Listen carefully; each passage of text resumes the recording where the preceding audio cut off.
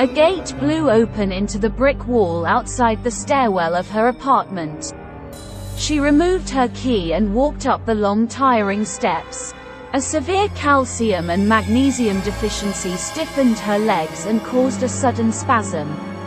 But she fought the muscle fatigue and clenched the railing. Step by step, she thought. That's the least any man can do to get home, to reach the destination. At the top of the 5th floor, her key slipped inside the lock and she stumbled into her apartment. Darkness filled the room as she squinted and fumbled for a box of matches on the kitchen table. A candle wick burned against the match. Light filled the room. Anna raced for the bathroom door and squatted on the toilet.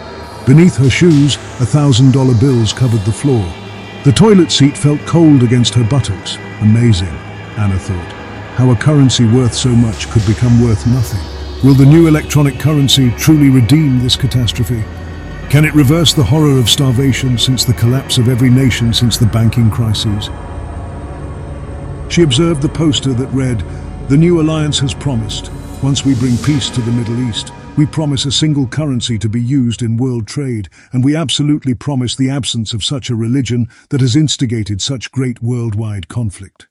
This new world currency shall be electronic and without speculative risk. We shall present a contract to the world and stick to our promise. Our enemies will starve without the mercy of our rule. The new economic union shall rise in your city, no matter where in the world, and we promise to bring eternal peace to the world. The virus behind doubt and self-thought will be sought, contained, quarantined, and eradicated. We assure you that those carrying this deadly contagion will be eradicated, and peace will return. A new language will be taught, a new history will be written so that we forget our past. Beware of your neighbor, brother, sister, and parent.